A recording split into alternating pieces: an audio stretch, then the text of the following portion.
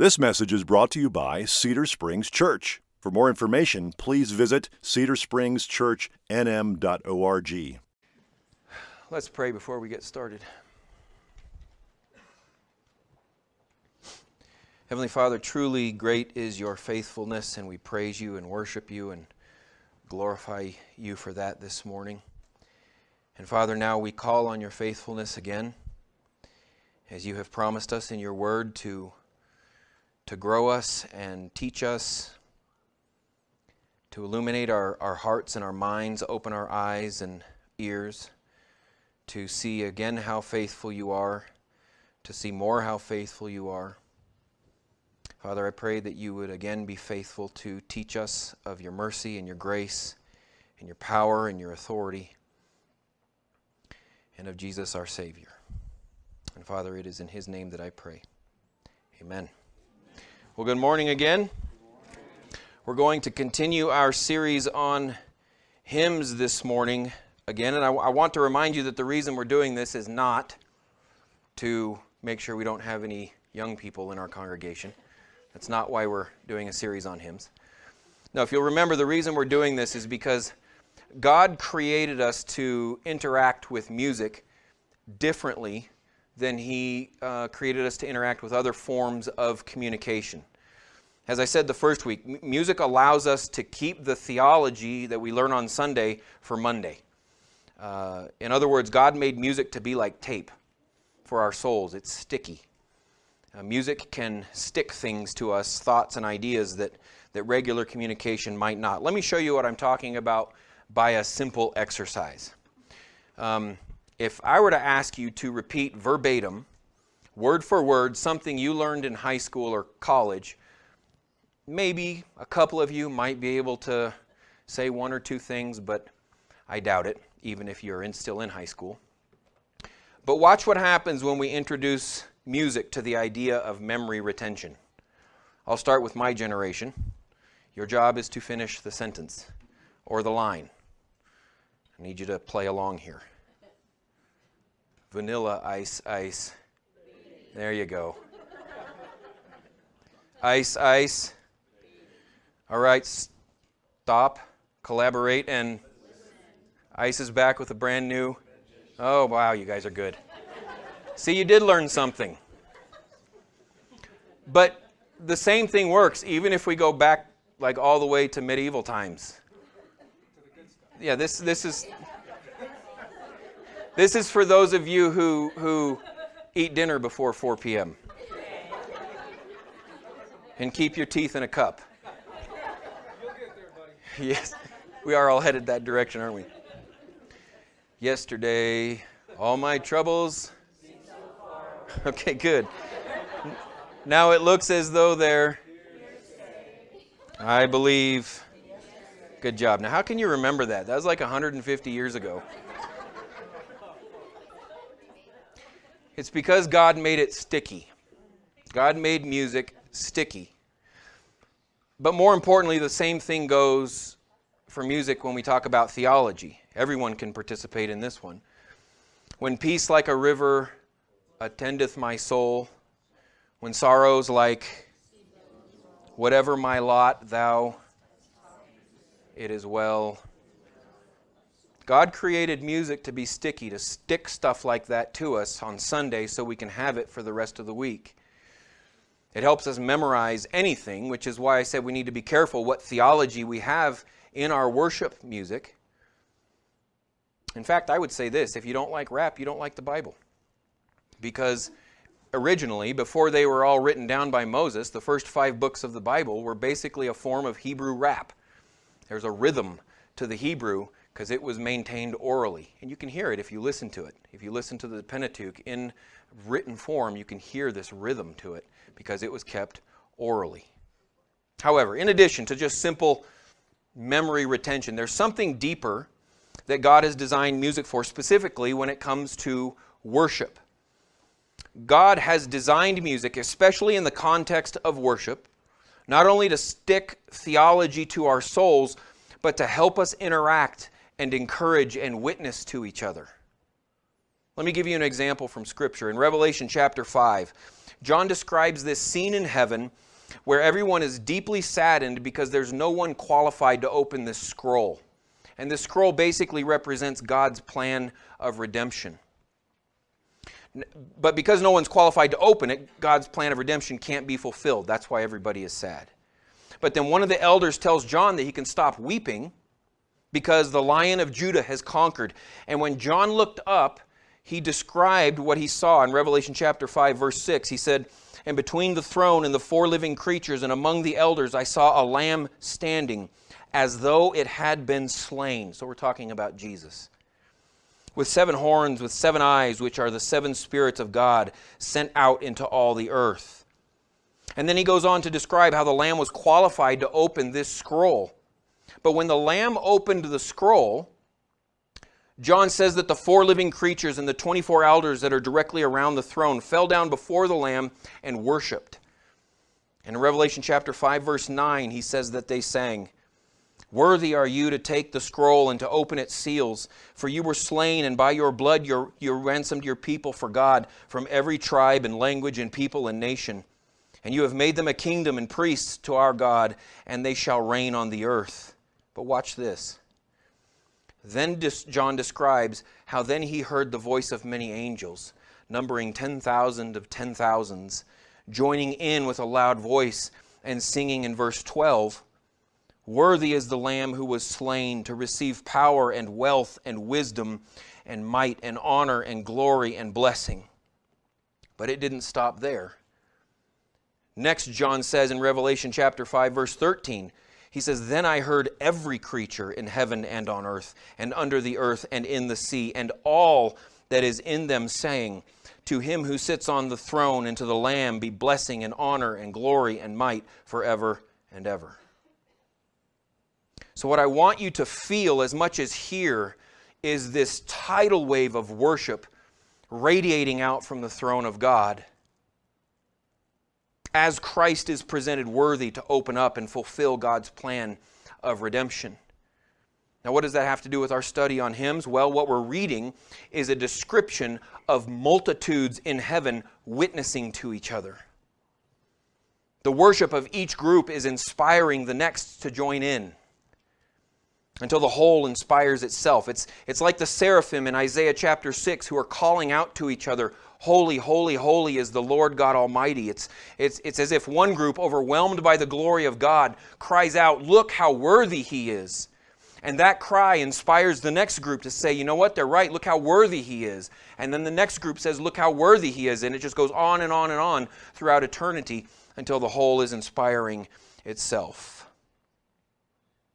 But here's the thing, we don't have to wait for heaven to experience this. We can experience this inspiration and encouragement of each other right here and now in worship. For example, you're in worship, maybe you're not feeling it, maybe you are, but then you notice someone. You see someone crying, or maybe you see someone raise their hands, or maybe you see someone clapping, or maybe you just hear the volume of someone else's voice, and then what happens? You think, "Wow, that person really can't sing." No, but, well, maybe you do think that, but even if you do, what happens is there's this little spark of lightning in your soul that says, "I want that. I need that." And you're inspired to join them in their worship. So here's what's going on when this happens. What's happening is the Holy Spirit is testifying or witnessing to you through another person. He is agreeing with the worship of one person, and then He's communicating that agreement with you by calling and drawing you to join in. He's using them to witness to you to spur you on to better worship. And we're going to see this principle very clearly this morning, because not only is the hymn that we're studying probably one of the top 2 most famous hymns ever sung today, but it is probably one of the best examples of how the call and response of worship works. Because the writer of this hymn was called to worship, not by another person, but by nature.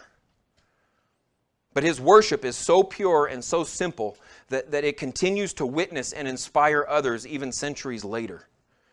So before we get there, to get your mindset right, I need to describe to you how this hymn came about. And to do that, I want you to picture a time you were outside. Maybe you're on a walk. Maybe you're sitting on your patio or deck or something like that, but you're outside. It's humid, but it's not raining. But you can smell the ozone in the air. And then simultaneously, there is a blinding flash of light and a massive boom, and then just heat and energy that radiates through your body. And then immediately following that, there is the high-pitched scream of a full-grown man running for cover. You guys have experienced this, I'm sure. What happens to everyone when they experience lightning up close? It doesn't matter who you are. Instinctively, you duck your head and you start looking for somewhere to hide. But listen, there's a deeper reason for that reflex. What happens is you found yourself in the presence of power and energy that is so clearly beyond you that you want to hide from it because it's terrifying. Now imagine that boom and that light and that heat and that energy wasn't over in an instant, but instead grew and grew and grew and became hotter and became louder and became hotter and became louder. You see, experiences like being close to a lightning strike, they give us a tiny little glimpse of what it will be like to be in the presence of God. So we act accordingly. We want to hide. Well, in 1885, Karl Boberg, a Swedish preacher, was walking home in the town of Monsteras, Sweden, and he got caught in a really bad lightning storm. He described later how the thunderclap shook his body and sent him running in a panic for shelter. But when he finally made it to the safety of his home, he described how that event had stirred something in him, and he sat down and wrote a hymn called O Stor Gud. You got to get your Swedish on there. O Stor Gud. Or we know it today as How Great Thou Art. Listen closely to the first stanza of this hymn, because it's as if you can see the flash of the lightning and feel the thunder. You can feel the greatness of it. Listen to this first stanza. He says, O Lord my God, when I in awesome wonder consider all the worlds thy hands have made, I see the stars, I hear the rolling thunder, thy power throughout the universe displayed. One recent evening I was having a conversation in my backyard with a young man from England, and he had asked me what I do, and I explained to him that I was a pastor, and then later he asked me a question. He says, so what do you think about God? And I said, well, what do you mean? And he said, well, what do you think? Is God all powerful, and what does that mean about things that happen that are bad? And he asked some other questions, and so I said, one quick thing, when he asked that question, he looked up. He said, into the night sky. He said, is God all powerful or is he not? It's an interesting question, I told him. I said, it's interesting that you looked up at the stars when you asked what I thought about God. I said, because that's exactly what the Bible says the stars are for, is to answer your question. The Bible says that the entire purpose of the universe is so that no matter how deep we are able to peer into space, man will do nothing but just say, wow. I said, God created the universe to answer your question, and He created you to instinctively look up when you ask what I think about God. That's exactly what Boberg is describing in the first lines of this stanza. Mankind is supposed to look up into the sky and have nothing to say but, wow, God is big. But there's more to it than that. It's more than just a ooh and a ah like a fireworks show. It's the other part of wowness that comes with recognizing God's bigness. Because nature is not only intended to display God's bigness to us, that wonder and awe at God's bigness is intended to be accompanied by something else. That fear you feel, that instinctive ducking and running for cover when thunder and lightning gets close? That's exactly what we're supposed to do, because our response to God's bigness is supposed to be accompanied by our fear and reverence of His power and authority. In fact, when Scripture speaks of thunder and lightning, it's always in the context of not just God's power, but His authority and judgment. Listen for that language from these passages. In Psalm chapter 50, verses 3 through 6, David says this, "Our God comes, he does not keep silence. Before him is a devouring fire, around him a mighty tempest. He calls to the heavens above and to the earth that he may judge his people. Gather to me, my faithful ones, who made a covenant with me by sacrifice. The heavens declare his righteousness, for God himself is a judge." And when we think about the terrifying authority of God, I can't help but think of Job being rebuked by one of his better friends named Elihu. Job had been questioning God for about 30 chapters until Elihu stepped in to speak some truth. And speaking of God's authority and power, Elihu said this in Job chapter 36, verse 29. He said, "Can anyone understand the spreading of the clouds and the thunderings of his pavilion? Behold, he scatters his lightning about him and covers the roots of the sea. For by these he judges people. He gives food in abundance. He covers his hands with the lightning and commands it to strike the mark. Its crashing declares his presence. The cattle also declare that he rises. At this also my heart trembles and leaps out of its place. Keep listening to the thunder of his voice and the rumbling that comes from his mouth.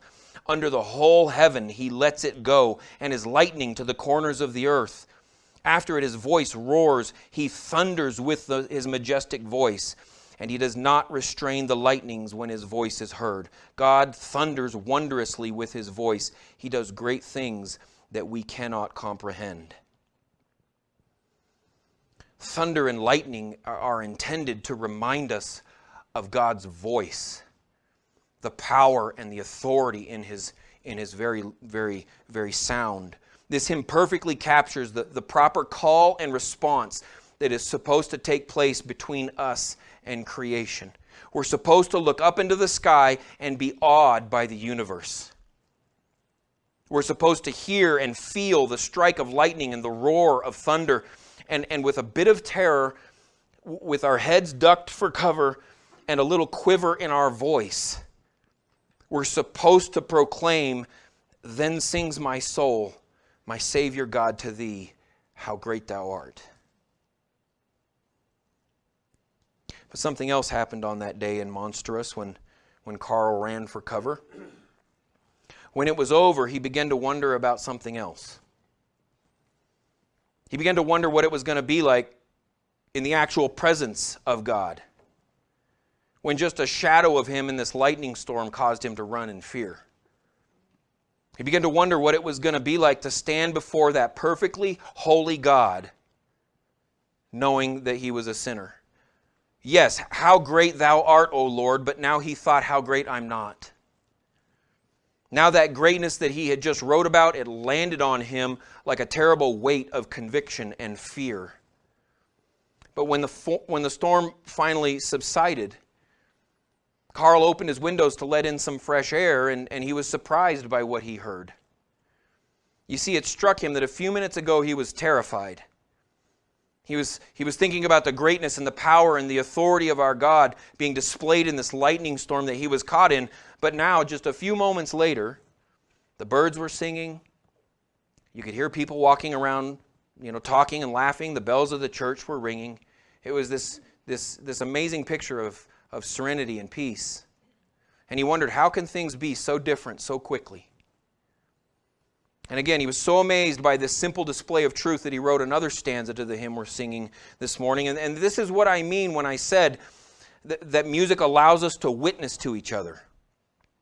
Allow a man named Carl from 200 years ago to witness to your soul, to inspire your soul today when he can't contain himself when he thinks about the blood of Christ. Because what happened was the peace and the serenity that followed such a violent storm.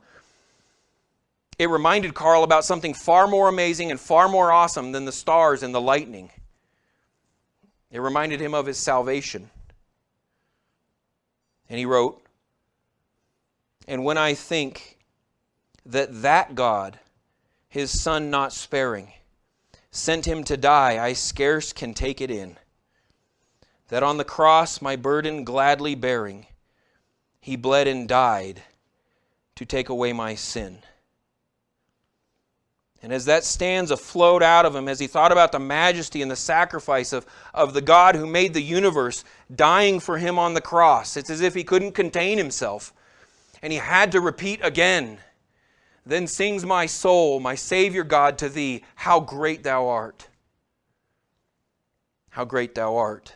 David actually spoke of this same sentiment in the Psalms. Picture David. Maybe he's out in the pasture looking up at the sky, or maybe he's on the roof of his palace looking up at the sky. But either way, he's looking at the stars. And thousands of years before Karl Boberg in Sweden, David had the exact same thought that led him to the exact same conclusion.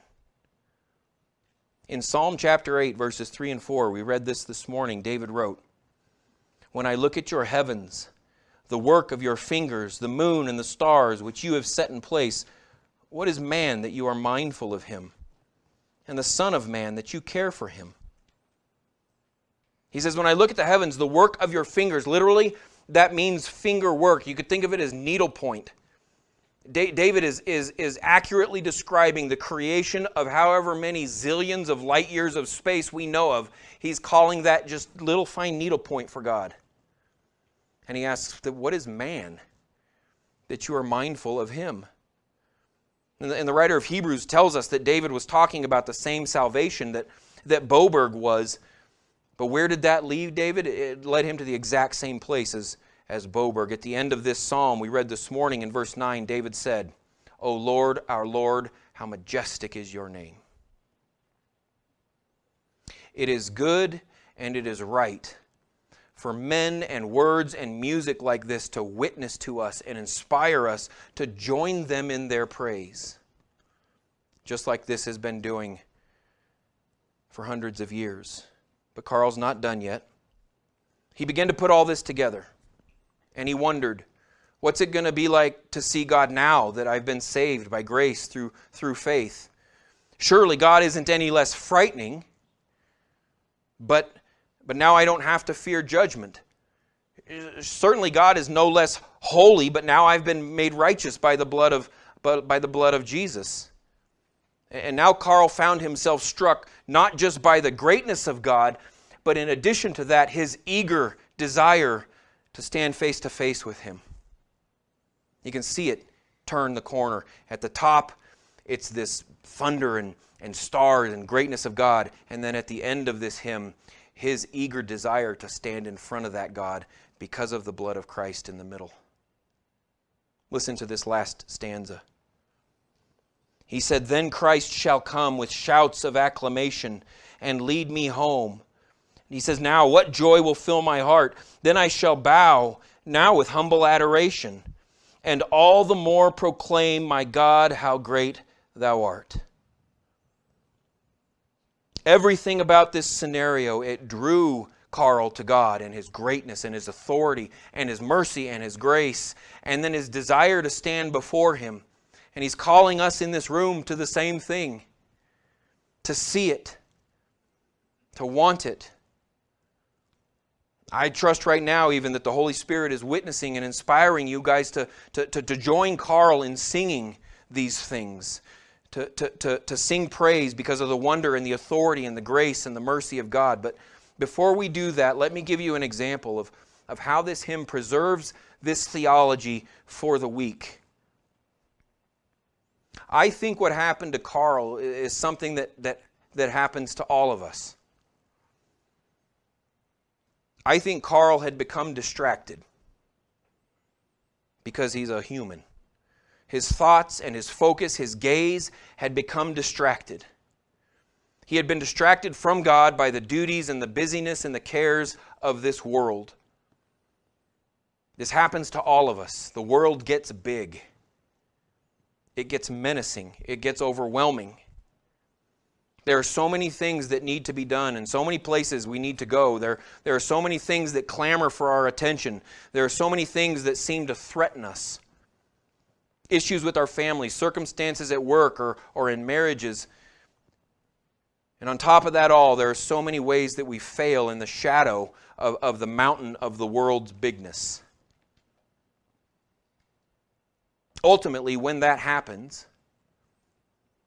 What's happening is we become more and more absorbed with ourselves.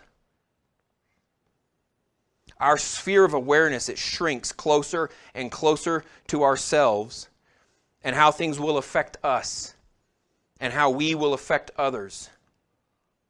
And all of a sudden, the universe is orbiting around us. And then we get caught in a terrible lightning storm, and we're reminded that there is someone much bigger, much more worthy of having our focus and our gaze. In Carl's case, the terrifying experience of a lightning storm, it served to shake him out of this distraction and restore his gaze, not only to where it should have been, but listen, it restored his gaze to where he would find safety and security and hope and peace. It was the terrifying nature, listen, is the terrifying nature of God that gives us peace. My call to you this morning is this: allow God to distract you from yourself and the cares of this world. Allow this hymn to draw you into spending less time thinking about yourself and more time thinking about how great thou art. In other words, just like Carl, allow yourself to be thrust into the presence and the greatness and the mercy and the glory of God, and watch what happens. Think about His power and His authority this week, and watch as the fears and the anxieties you have fade in the presence of His greatness. Think about His love and mercy and grace, and watch as your shame and your failure have no other choice but to dissolve in the presence of the cross. And if you are my brother and sister in Christ, imagine the day you get to stand face to face with Him. Think about the day you will humbly bow in adoration. And watch as the glory that this world has to offer fades to nothing, as you long for that day when you will stand before the throne in heaven with multitudes of other people singing and proclaiming, "My God, how great thou art." Allow Carl to witness to you this morning of the greatness of God, and allow yourself to be drawn into that God-glorifying praise of His authority and His mercy and grace. What I want to do is stand, and let's make this song our prayer.